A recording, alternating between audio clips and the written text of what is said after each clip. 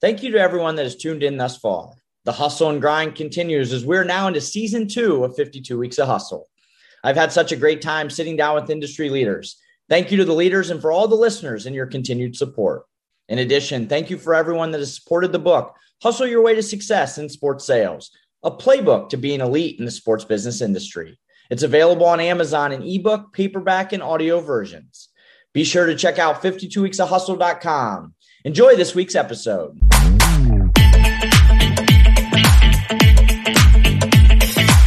Welcome to 52 Weeks of Hustle. I'm Travis Apple, and I'll be your host of this podcast.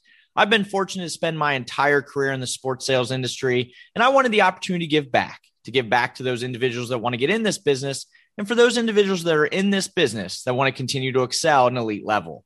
For those of you who know me, hustle has always been important, hence the name. Each week, I'm going to have the opportunity to sit down with industry professionals to talk about their career path, what it takes to be successful, and ultimately a few key takeaways for you to apply to your everyday. Without further ado, our guest this week. If you have to dream, you might as well dream big. Our next guest has always played competitive basketball, won an NCAA championship in college, played in the American Basketball League, and is now working in the WNBA. I'm excited to have Kristy Hedgepath, Chief Operating Officer of the WNBA. Kristy, welcome to the show. Thank you, Travis. I love what you're doing. I'm glad to be part of it. No, I really appreciate it. And I'm certainly excited for our conversation today and look forward to learning all about your career. Let's start from the beginning. You grew up in Thomasville, North Carolina, and played at Westchester. You had an older sister, and your mom and dad supported you in really anything you wanted to do. And you always found opportunities for you, and many of those involved sports as you were a standout tennis and basketball player. So as I was getting ready for this podcast, I went deep into the archives and found an article from when you were in high school. And listeners, you got to tune into this. Your senior year, you averaged 32 points, 12 rebounds, 6 assists, and 5 steals a game. Pretty impressive stats, but there was still some criticism on you and your team about holding your own versus some of the public schools. And so as you look back, how did some of that criticism back then help you overcome some of the naysayers and rejection that you've had to deal throughout your career? Yeah. First of all, tip of the cap on the deep dive there. No one has ever brought up those averages, and I did go to a really small school, and I really thought that was normal. Like, I didn't think that was that amazing, and I think in some ways, and we'll probably talk a lot about this today, is just humility. My family just always kept me grounded, and things like accomplishments per se were not the most important thing. It was always about just sort of being humble and having good values and being a good person. But the most important thing was that I wasn't playing to have great stats or to stack up to whatever people at the public schools thought. But I just loved it. And I loved playing. And it was just in my bones from day one. I just always was drawn to basketball and team sports in particular.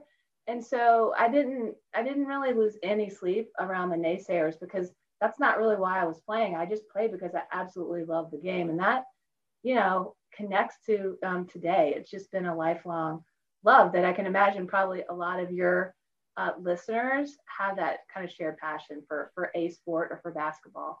When you certainly talk about that passion, right? You want to do what you love, which we're going to get into your career journey, but also, you said something early on in there is like, you just want to be around good people and have good support. And, that's good things happen to good people that put themselves in a good position. And, then lastly, the stats, like, I could go on for probably an hour just talking about some of the stats and accolades from your high school and college career. Like, I always knew that you were a good athlete and you're good in college and good in high school. I didn't realize till I actually started reading the numbers. I was like, wow, we got an all-star on our hands. So, and as Kristy, as you were graduating high school, you were being heavily recruited from the likes of Duke and Wake Forest, which were certainly very close to where you grew up. But you ended up going out to the West Coast, to Stanford University, clear across the country. Why was that the right move for you? Well, let me just go back to one thing you said. I'm just so glad that you have even more respect for me now than when we worked together. So keep digging in the archives. I know, I'm going to have to. I was fortunate to be recruited, but I was so close to my family. I really was only looking at schools in North Carolina, like in the ACC. I really had concentrated on tennis most of my life. And, there was this big tennis boom in the 70s. My parents kind of got me into it, and I played year round. And, I didn't even play year round basketball, but my junior year was asked to play AAU. And we luckily won the in North Carolina state tournament and got to go to the nationals. So we're talking about in between my junior and senior year, when usually like people have been recruited for years and years. Right. But thank goodness, went to the nationals. Tara Vanderveer, now the winningest coach in women's college basketball history, still the coach at Stanford, saw me and, checked the grades and it looked like a fit. And so they started recruiting me, and I didn't know that was really an up and coming program. I think they got into maybe like the Elite Eight the year before, but she was building that program. And my coach was like, "Whoa, wow, Stanford's recruiting you." I'm like, "Okay, tell me more." Right. I knew the academic reputation. So, I took recruiting visits. I think I went to UNC, Duke, and Wake, so 3 North Carolina schools, and then Stanford. And while I had a good time at the other schools, I just knew instantly when I went to Stanford that it was going to be the right fit for me. Yep. Because of I never met a lot of other people or women who were focused on basketball and academics in the way that I saw that the Stanford, players were. And I love the campus. And my only reservation was going that, really far away from home. And so I knew in my gut that it was the right fit, and that's what I needed to do. So I ended up not signing early because I just had to convince myself. Right. So Sell yourself on it. Yes, exactly.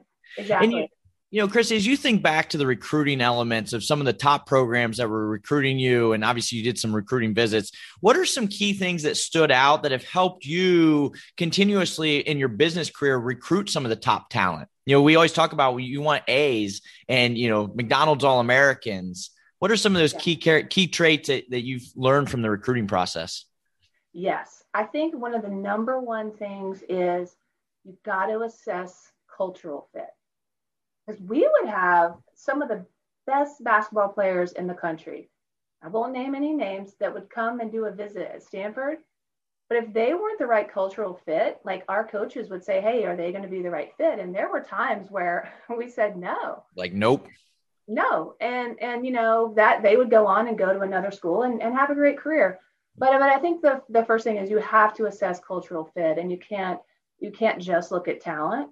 And I know from how both in business and in basketball, we would recruit people. It's like you want to know that they've done their homework, that they really have looked into it for even their own edification about, like, is this the right place for me? What is it that I love and that I'm drawn to, and how can I be successful here? And so I really, really want to know that I'm just not another brand that they're looking to get a job. I think it really has to be genuine. And so I think culture and just a genuine interest are things that I really like to assess. And I think that's great advice is, as much as you're going to be being interviewed, you should be interviewing them and really interviewing yourself to say, can you do this? Is this something you're going to be passionate about and want to do? And so back to your college basketball career, at Stanford, the team made it to the NCAA Final Four, in 91. You won the championship in 92. How was that experience for you? Yeah, well, it's such a funny, it's interesting timing because for those of you that have followed the NCAA tournaments, both the men's and the women's, Stanford won the national championship, the women this year. And over and over and over on the broadcast, they kept saying, before they won, Stanford hasn't won in 29 years. And then when they won, they were like, this is the first championship in 29 years. And so that kind of made me gulp because I realized that 29 years ago was my sophomore year in college. So it makes you feel old, but I was just so thrilled for them because it is magical. It is something that it is so hard. It is so hard to do. So many people are striving for a national championship. It is really, really special because no one can ever take it away. But it's really, again, the theme going back to the people and really being, connected to the people on the team, not just the starters, everybody in the team, the staff. Like that year in '92 was magical, as I said. And what was really neat is that there was a rare, and I think the team this year was close to it, 5 starters averaged double figures. And that is super rare. It's impressive. Yeah. Right? So that's like each of those players could have gone somewhere else and been like an All-American and the star. Right. But what you had was a bunch of really, really, I think, talented people coming together to say, look, let's win a national championship. Let's give ourselves a chance to do that. So, but it was thrilling. It was fun to run on the court, pour Gatorade on our coach, get the rings, cut down the nets.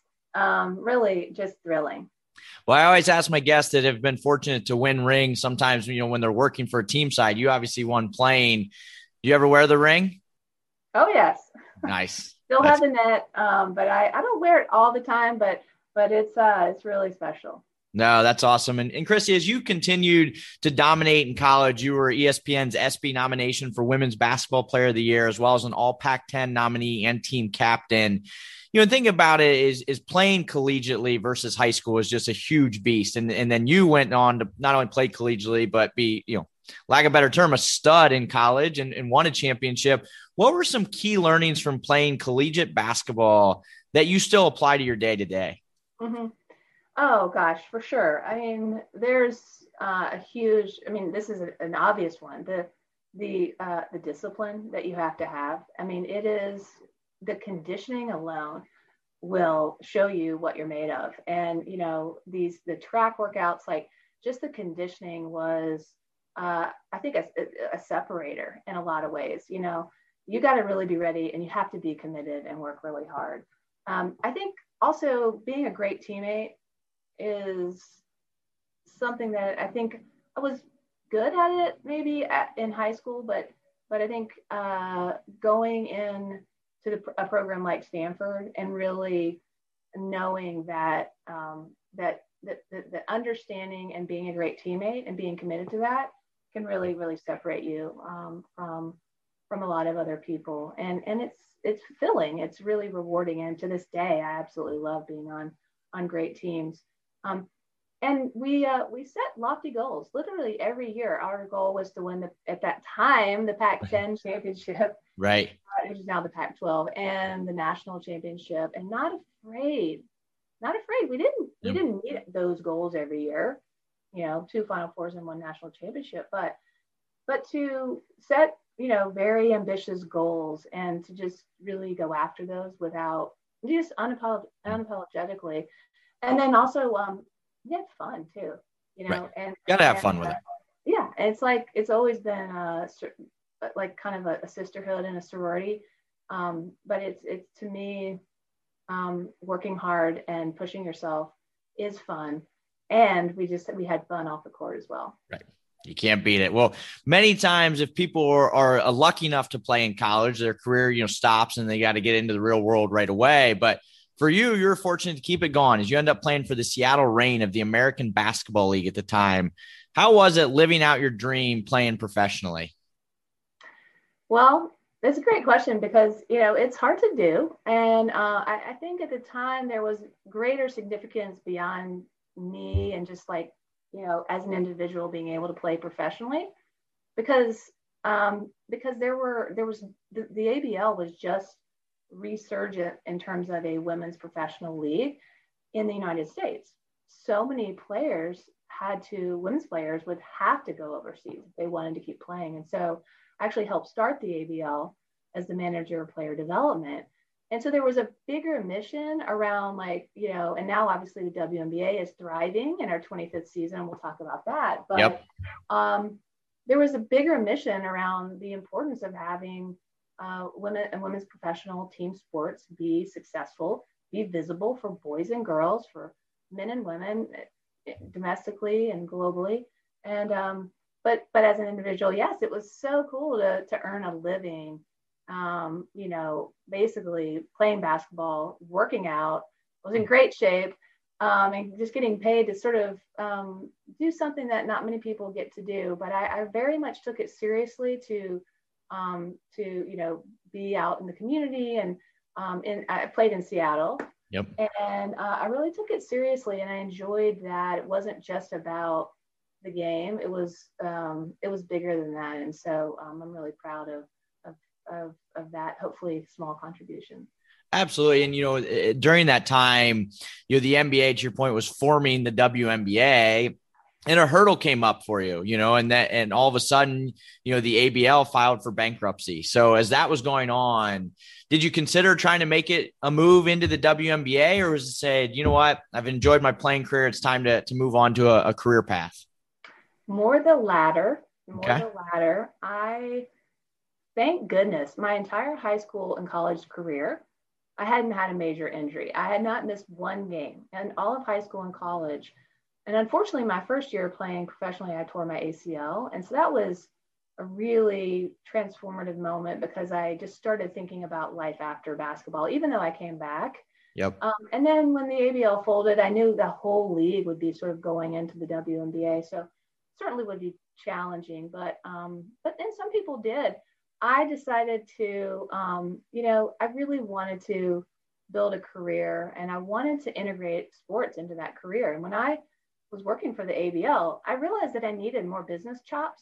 Like, I knew I wanted my career to be in sports, but I really felt like I could accelerate my business career by going and getting my MBA. So that's when I went back to school. I went to business school at Duke, which is a Fuqua School of Business. And yep. That was my decision. It was, any athlete, when you leave the game, whatever level, it's hard. And you are kind of, it's a transition. It is a huge part of your identity. But I really tried hard not to look back. No, absolutely. And to your point, you end up getting back to North Carolina, attended Duke University, and got your MBA that really triggered your sports path, which we're going to dive into. And, the closing the loop on the basketball career. What was your best memory of playing basketball from growing up to college to professionally? Mm-hmm. Well, obviously the national championship was great, but honestly, my favorite moment was my sophomore year. So I'll set it up. My freshman year, I guess, hopefully most people know of Pat Summitt, legendary women's coach at Tennessee, who had a battle with Alzheimer's, dementia, and passed away.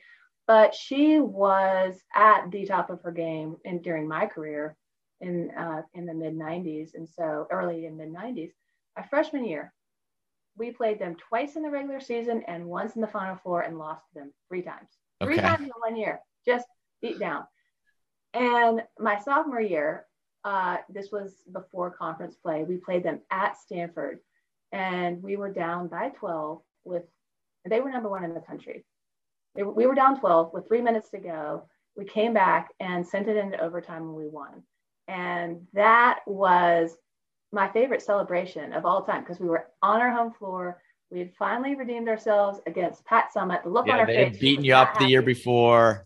Yeah, that was a great one. And then I think that actually set the tone for us to believe in ourselves in big moments, and to eventually that year win the national championship. We're driven by the search for better. But when it comes to hiring, the best way to search for a candidate isn't to search at all. Don't search, match with Indeed. Indeed is your matching and hiring platform with over 350 million global monthly visitors, according to Indeed data, and a matching engine that helps you find quality candidates fast. Ditch the busy work. Use Indeed for scheduling, screening, and messaging so you can connect with candidates faster. Leveraging over 140 million qualifications and preferences every day, Indeed's matching engine is constantly learning from your preferences, so the more you use Indeed, the better it gets. Join more than 3.5 million businesses worldwide that use Indeed to hire great talent fast. And listeners of this show will get a $75 sponsored job credit to get your jobs more visibility at Indeed.com/Blue Wire. Just go to Indeed.com/Blue Wire right now and support our show by saying that you heard about Indeed on this podcast. That's Indeed.com/Blue Wire. Terms and conditions apply. Need to hire? You need Indeed. This is the story of the one. As a maintenance engineer, he hears things differently. To the untrained ear, everything on his shop floor might sound fine, but he can hear gears grinding or a belt slipping. So he steps in to fix the problem at hand before it gets out of hand. And he knows Grainger's got the right product he needs to get the job done, which is music to his ears. Call, click Grainger.com, or just stop by. Grainger, for the ones who get it done. Again, we're here on 52 Weeks of Hustle. The guest today, Christy Hedgepath, Chief Operating Officer of the WNBA.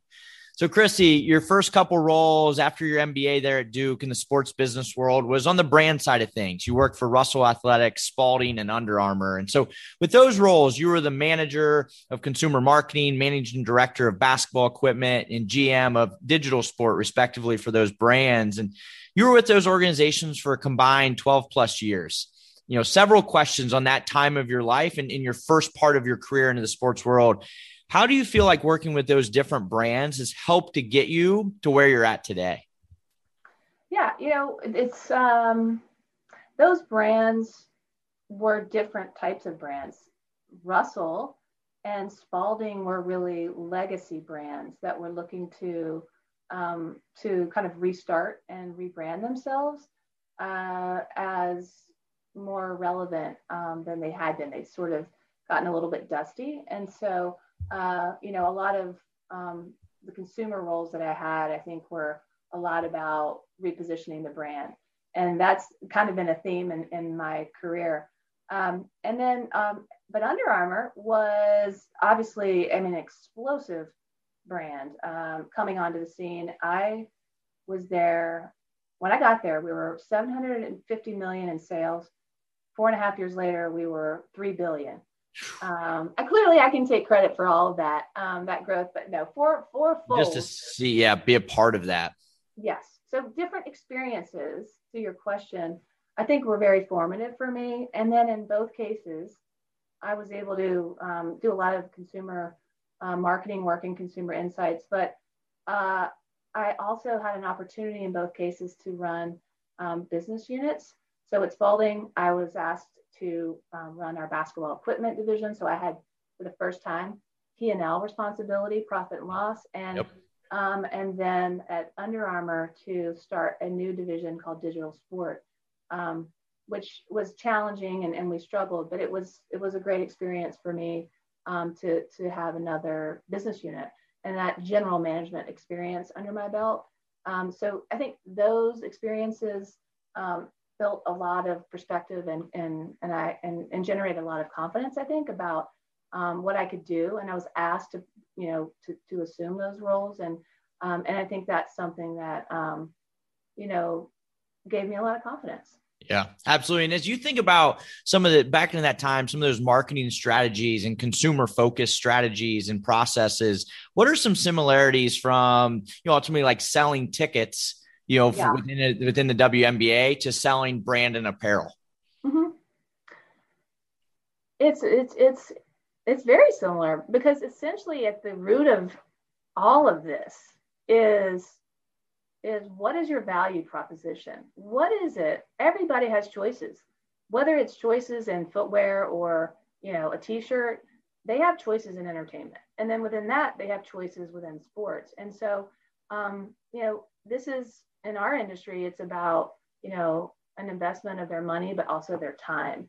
And so I think understanding what makes your brand unique and why that matters to your fans or consumers is to me, the skill. And so when you think about like Spalding and what we tried to do, it was all about connecting to the deepest and the highest product quality and reliability. Whereas with Under Armour, it was, hey, look, these are some really, high profile athletes that are using our products. And these are very performance oriented and innovative, and telling that story and why you should buy these products. And then from a ticketing perspective, I know specifically in the W, we believe, I mean, the product is incredible. And it's also about how do we position that? How do we also tell the stories of our players and what they're all about, so that we're able to draw in as many people as possible. And our value proposition is that we are different, that we have very, very, forward-thinking players, and we have the best, women's basketball around. And so it's really about that value proposition. What is it that makes you different, and how can you really lean into that to resonate with either your core consumers or who you're trying to get to be your new consumer?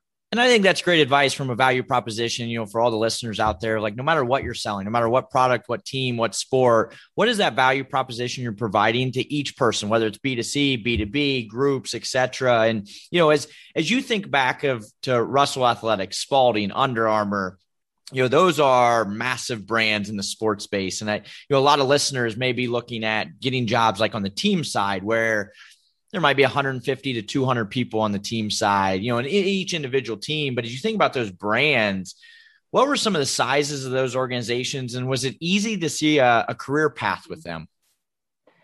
Yes, I think so. So Spalding and Russell were somewhat similar. I would say a few $100 million to $500 million, mid 9 figures, that is, with, 500 to 1,000 employees. And then Under Armour, because they had at the time a lot of retail outlets. I mean, Under Armour had about 5,000 employees, and as I said, we're about $3 billion in sales when I left. So, massive. I don't think that many organizations do an excellent job of clearly showing like what is the career path. And so, and I'm so glad you asked the question, because, as your listeners, it's who may be earlier in their career or maybe not, but, it can be confusing sometimes. And so I haven't always had a specifically clear line of sight, but what I have always focused on, and what has worked for me, is just to embrace the assignment that you have at the time, and really, really build relationships and demonstrate that you can be counted on, demonstrate that you will work hard, and then opportunities then present themselves. And so, I've always tried to meet as many people as I can within the organization, whether it was a small, medium, or large, and also to sort of raise your hand or volunteer for other assignments or other committees or smaller projects that give you exposure to other people in the organization. What is great about that is they get to see what you're about, but you also get insight into different parts of the business. And so I just think being entrepreneurial about your own career within your environment is something that I've enjoyed, and is something that I would really recommend to anyone. Absolutely. And, even to that point of like dominating your day, to your point, whatever job you have in front of you, dominate that and continue to build your brand. And, after being on the brand side for over a decade, you make the move to the NBA league office with Teambo. We've had several Teambo guests here on 52 Weeks of Hustle. Yes. And so what did you enjoy most about your experience working with the NBA, WNBA, and G League teams? Yeah, well, first of all, I absolutely love Teambo. And you and I obviously were teammates, as you said, in Teambo. It's a very special group of people. And that group is committed, so committed to helping teams. That's the whole mission of Teambo. And so it was really fun for me what I liked the most was going into the different markets. And it's fascinating to see different teams and different situations. There might be a team that is trying to get established, a team that is more mature, a team that is sort of overhauling their brand, a team that is on the upswing and vice versa. So I really enjoyed the variability and the challenge of advising teams in different sort of states of growth and states of the business. And then I think more than that, I love meeting the people who were investing and interested in careers in sports. And teams because, as we talked about at the beginning, there's just something kind of special that kind of ties, I think, all of us together. There's something that draws us to the industry, and that is it's just a cool connection, and it's palpable, and it is really, really something that stands out to me as just really connecting with like-minded people in the industry. No, absolutely. And now I know in Teambo, one of your big projects was driving youth basketball initiatives across all the leagues. And that's certainly a huge hot button in sports world right now. So for the listeners, what is one thing that you think each team should be doing to really drive the youth interest, in the team and in the sport? Yes. I loved working on youth basketball because it's really such an opportunity, I think, for professional sports teams, because I always said, if anyone should be known for youth basketball in a given market, it should be the NBA team. And I was really focused on NBA youth development. But I would say it's twofold. So, and it's kind of like this, Travis. It's to me, it's old school and new school. Old school in the sense that it's about grassroots basketball. This is about the clear correlation, and we know this from research, between if you play basketball, you will be much more likely to be a fan of basketball later and be a sponsor or a season ticket member or what have you. So, that should be something that teams should be owning in their markets is really participation, whether that's camps and clinics or league, really, really getting involved. But of course, youth are, Gen Z, and this is about being on digital platforms. Whether that's Instagram or, Snapchat, and creating content that is short form and exciting for them to consume. So I think it's old school and new school. Yeah, you got to have the combo of both and run parallel paths with both. And, Christy, a few years ago, you were promoted to the role you're in now, Chief Operating Officer for the WNBA, where you'd previously been serving as the interim CEO for several months. And so you're overseeing WNBA strategy, business development, and all the marketing functions. So what does a day-to-day look like for you? Well, I can just, what I love about it is it's different every day. It's truly like the entire business. And I really enjoy this role because of that. So earlier today, we were doing all-star planning. We have our all-star game coming up. I have conversations with partners, marketing partners, like we recently announced Google. I later today have a meeting with all of our team presidents. And one of our topics will be, even though we're in this season, it will be long-range planning. What's the future? And what's the future? And then even some technologies and cool innovations that we're working on. So it's really intellectually stimulating, challenging to balance it all. But I love the kind of full spectrum of topics and aspects of the business. I truly enjoy that. It's a perfect lead into the next question is, you talk about, later today, you're going to be talking to the presidents about, the 3, 4, 5 year plan. And, through your time as COO and that proactive planning, you spent time putting together a 5-year strategy that, really helped lead a brand refresh, including a new logo design. And part of that was the WNBA has always stood for diversity, inclusion, equality, and certainly has the potential to be even more culturally relevant in the future. So what were some key learnings when you guys ultimately launched kind of that brand and new logo that went into that? Mm-hmm. Well, it's an important question because what the WNBA has really generated so much more cultural relevance, I think, than we had. And I would say, boiling it all down, essentially, it was about leaning into who we are, acknowledging that what our DNA is, and really leaning into that. So in the past, I would say that, a league that's, all women, 80% women of color, some subset of the LGBTQ plus community was, in 2005, a liability. And now it's really becoming an asset. And we started leaning into that.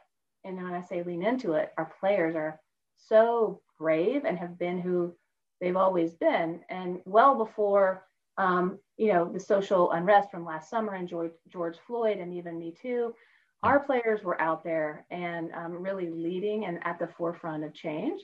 And that is something that matters to people. And so Now, obviously, that bodes well for our conversations with marketing partners and media partners, because we're different. There's a real value proposition there. And, but I think it's really about who are you? What's your DNA? And lean into that unapologetically. You're not everybody. The WNBA isn't for everybody, and any brand isn't for everyone. And so you're not going to make everyone happy. And so I think that we've been very self-assured and self-directed, and that has really helped us grow quite a bit. And the league itself has had a ton of success, which we'll certainly dive into. And, talking about media coverage, recently ESPN aired the documentary 144 on the WNBA, and it was really looking back at the 2020 season that was held in Bradenton, Florida, because of the pandemic. And the documentary really demonstrated the sense of urgency around some of those societal issues and showing how the WNBA really took that commitment to the next level. So how has that buzz around the documentary really helped lead into, kind of the current 21 season? Mm-hmm. No, it was, ESPN came to us. First of all, we did not let anyone, you have to remember, this was, last summer, June, very early in the pandemic. The middle of it. Yep. Oh yeah. We didn't let anyone, any media, other than Holly Rowe, who was there the entire time, tested every single day. We didn't let anyone into the bubble because we didn't want to take any chances. We wanted to keep our players safe. But ESPN, asked, and they're our largest partner, been with us for 25 years, if they could do a documentary. And we, it was a very small crew, and we thought, yeah, that would be a good idea. And we had no idea what would unfold, but we did know that the players, again, being who they are, and really committed to social justice, they dedicated the season to Breonna Taylor. So we knew it was kind of special, it was really unique. And then fast forward, as you said, 144 was the name of the documentary. And it has just continued this, I think, awareness and exposure of the W, and how incredibly compelling and unique the players are as people, as athletes. And that just generates more and more. It's just really feeding on itself. Yep. It's really creating the flywheel effect. And I feel it every day in social chatter, in sponsor or marketing partner conversations. It's really palpable. But that documentary, turned out really, really well. So I would recommend anyone to, if you want to know what it was really like inside the bubble, you can watch it. It's pretty fun too. I mean, a lot of heavy topics, but you see the personality of the players also.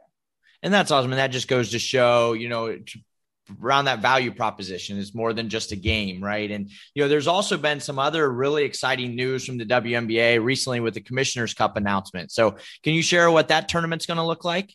Yes. So we are, you mentioned earlier, our 5-year growth strategy.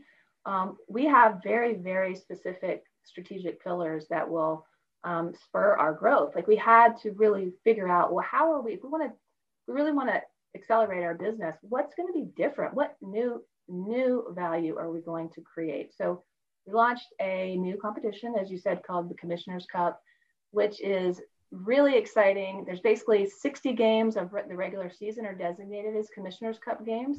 And the top team in each conference at the end of those, and you can check the standings right now on the WNBA app or website, will be able to compete in one game for a chance to win $500,000. And that is a huge prize pool. It's a huge prize. Yeah, players are really, really motivated. And so you guys can check kind of the standings right now. I think Seattle and Connecticut are atop the standings right now, but that will be actually on Amazon, on Amazon Prime, which is really exciting. That was a new media partnership. So they'll be broadcasting that or streaming that on August 12th. Nice. And that's, kind of leads into the next point. In addition, the WNBA launched the Changemakers platform, where Google will be a big part of it, as well as Amazon, which has come on board to stream the game. So, looking at that, to have the names and the brands of Google and Amazon to be partnering with the WNBA, like, how exciting is those partnerships for you guys? I mean, it's thrilling. I mean, it's really, that we've tapped into something, and that we're really spurring growth, genuine growth and demand when you have brands like Amazon and Google and Deloitte and Nike and AT&T and others that have joined. So it's not easily accomplished, and we're so appreciative. And we're just the Changemakers platform is an elevated platform, and it's really these like-minded companies that are saying, you know what, we really want to support the W. We want to lift women's sports. We know there's so much potential, and we believe what the league stands for. So it's been a really, really successful platform for us. Awesome. And over the last few years, the WNBA has certainly seen growth in revenues and media and in sponsorship. And certainly this isn't an easy league to sell, especially during these times. So what do you feel like the leagues and teams are doing on such a consistent basis to have those continued successes? Mm-hmm. I think there's really a lot of collaboration, I think, between the league and the teams about where we want to go, who we want to be, how we want to present ourselves, both at the teams and the league. And so there's really, I'd say, a lot of collaboration, which is sometimes difficult to do. And, there are a lot of really committed leaders, both at the league and at teams. And so, a lot of the things we've already hit on, but just around our value proposition and really around being differentiated, I think has been, and really marketing and really making sure that we target a younger, more digitally savvy consumer and really make our kind of approach very values-based. We really lead with that and focusing on our players. So I think those are some themes that have helped. Yeah. Absolutely. You some of the things that we've talked about on this podcast is certainly that value proposition. So now I'll kick it to you from a value proposition and somewhat of a sales pitch. As you think about the next few years, what should people in the sports business be so excited for when it comes to the WNBA? Well, I'll tell you what, growth. That's what they should be excited about. And we want great talent. We want to continue to build leaders in the W, whether that's at the league in New York or whether that's at our teams. And you never know. I mean, there could be more teams one day. And so, without question, our teams are growing and we need talent. And so I think there's just so much opportunity in the W and to be part of what truly is unprecedented growth. Think about where the league is at this point. And so I think being part of that, something that is historic, is really attractive, and I hope that people will really check us out and get involved and explore opportunities to join us. I'm certainly excited about that. And Christy, as we discussed, you've certainly had a great career and over 20 years of experience. Looking back throughout your career, and you've got a lot of really exciting things coming as well. What's been your best memory of the career? Yep. Gosh. I think my best memory for me has really been, it was coming over in many ways to the leagues, the NBA family, because for me as a basketball player through and through, getting to work for the leagues is the best way to directly impact the game itself. And whether that was youth basketball that we talked about before, or what I'm helping to do now in the WNBA is directly impacting the game, and the reason that matters is because I think that the game gives so much to all of us. And it really, really has given me a lot. And I just love, as you give back, to the industry, for me, helping to get the W on better footing, helping to build youth basketball is giving back to the game that's given me so much. No, absolutely. And Christy, to hear from someone that played and lived out their dream and now has a career and a passion for the industry they've always wanted to be in, it's been awesome. And so to close it out, I like to put our guests on the hustle hot seat. So you ready for this? Yes, let's do it. All right. If you could bring back any fashion trend, what would it be? Bring back any fashion trend? Well, some of the fashion trends from my high school have already come back, like acid wash jeans. Yeah. Mom jeans, the members only jackets. But one that has not come back I don't know. And I'd love to see you wear them as maybe leg warmers. I bring back the leg warmers. I know. I always kind of joke. I'm like, I'll just leave the stuff in my closet because eventually it's going to come back and be popular again. Without question. So, obviously we talked a lot about you just being such an athlete and still being an athlete. And so, if you went out and played any sport right now, what would you go out and play? It's a tie. It's a tie between, I think beach volleyball has to be so awesome because you're outside all the time. You're in great shape. They can jump, like they're just super fit. And golf, just because I absolutely love playing golf. And right now I can't because I've had all these back surgeries. Yeah. No, that makes sense. Well, growing up and certainly through your college career, I'm sure you had a pretty healthy diet that you're always on. And so now if you had to eat one meal for the rest of your life, barring you didn't have to worry about anything else, what would it be? I think if I can find a good one, it has to be really, really good.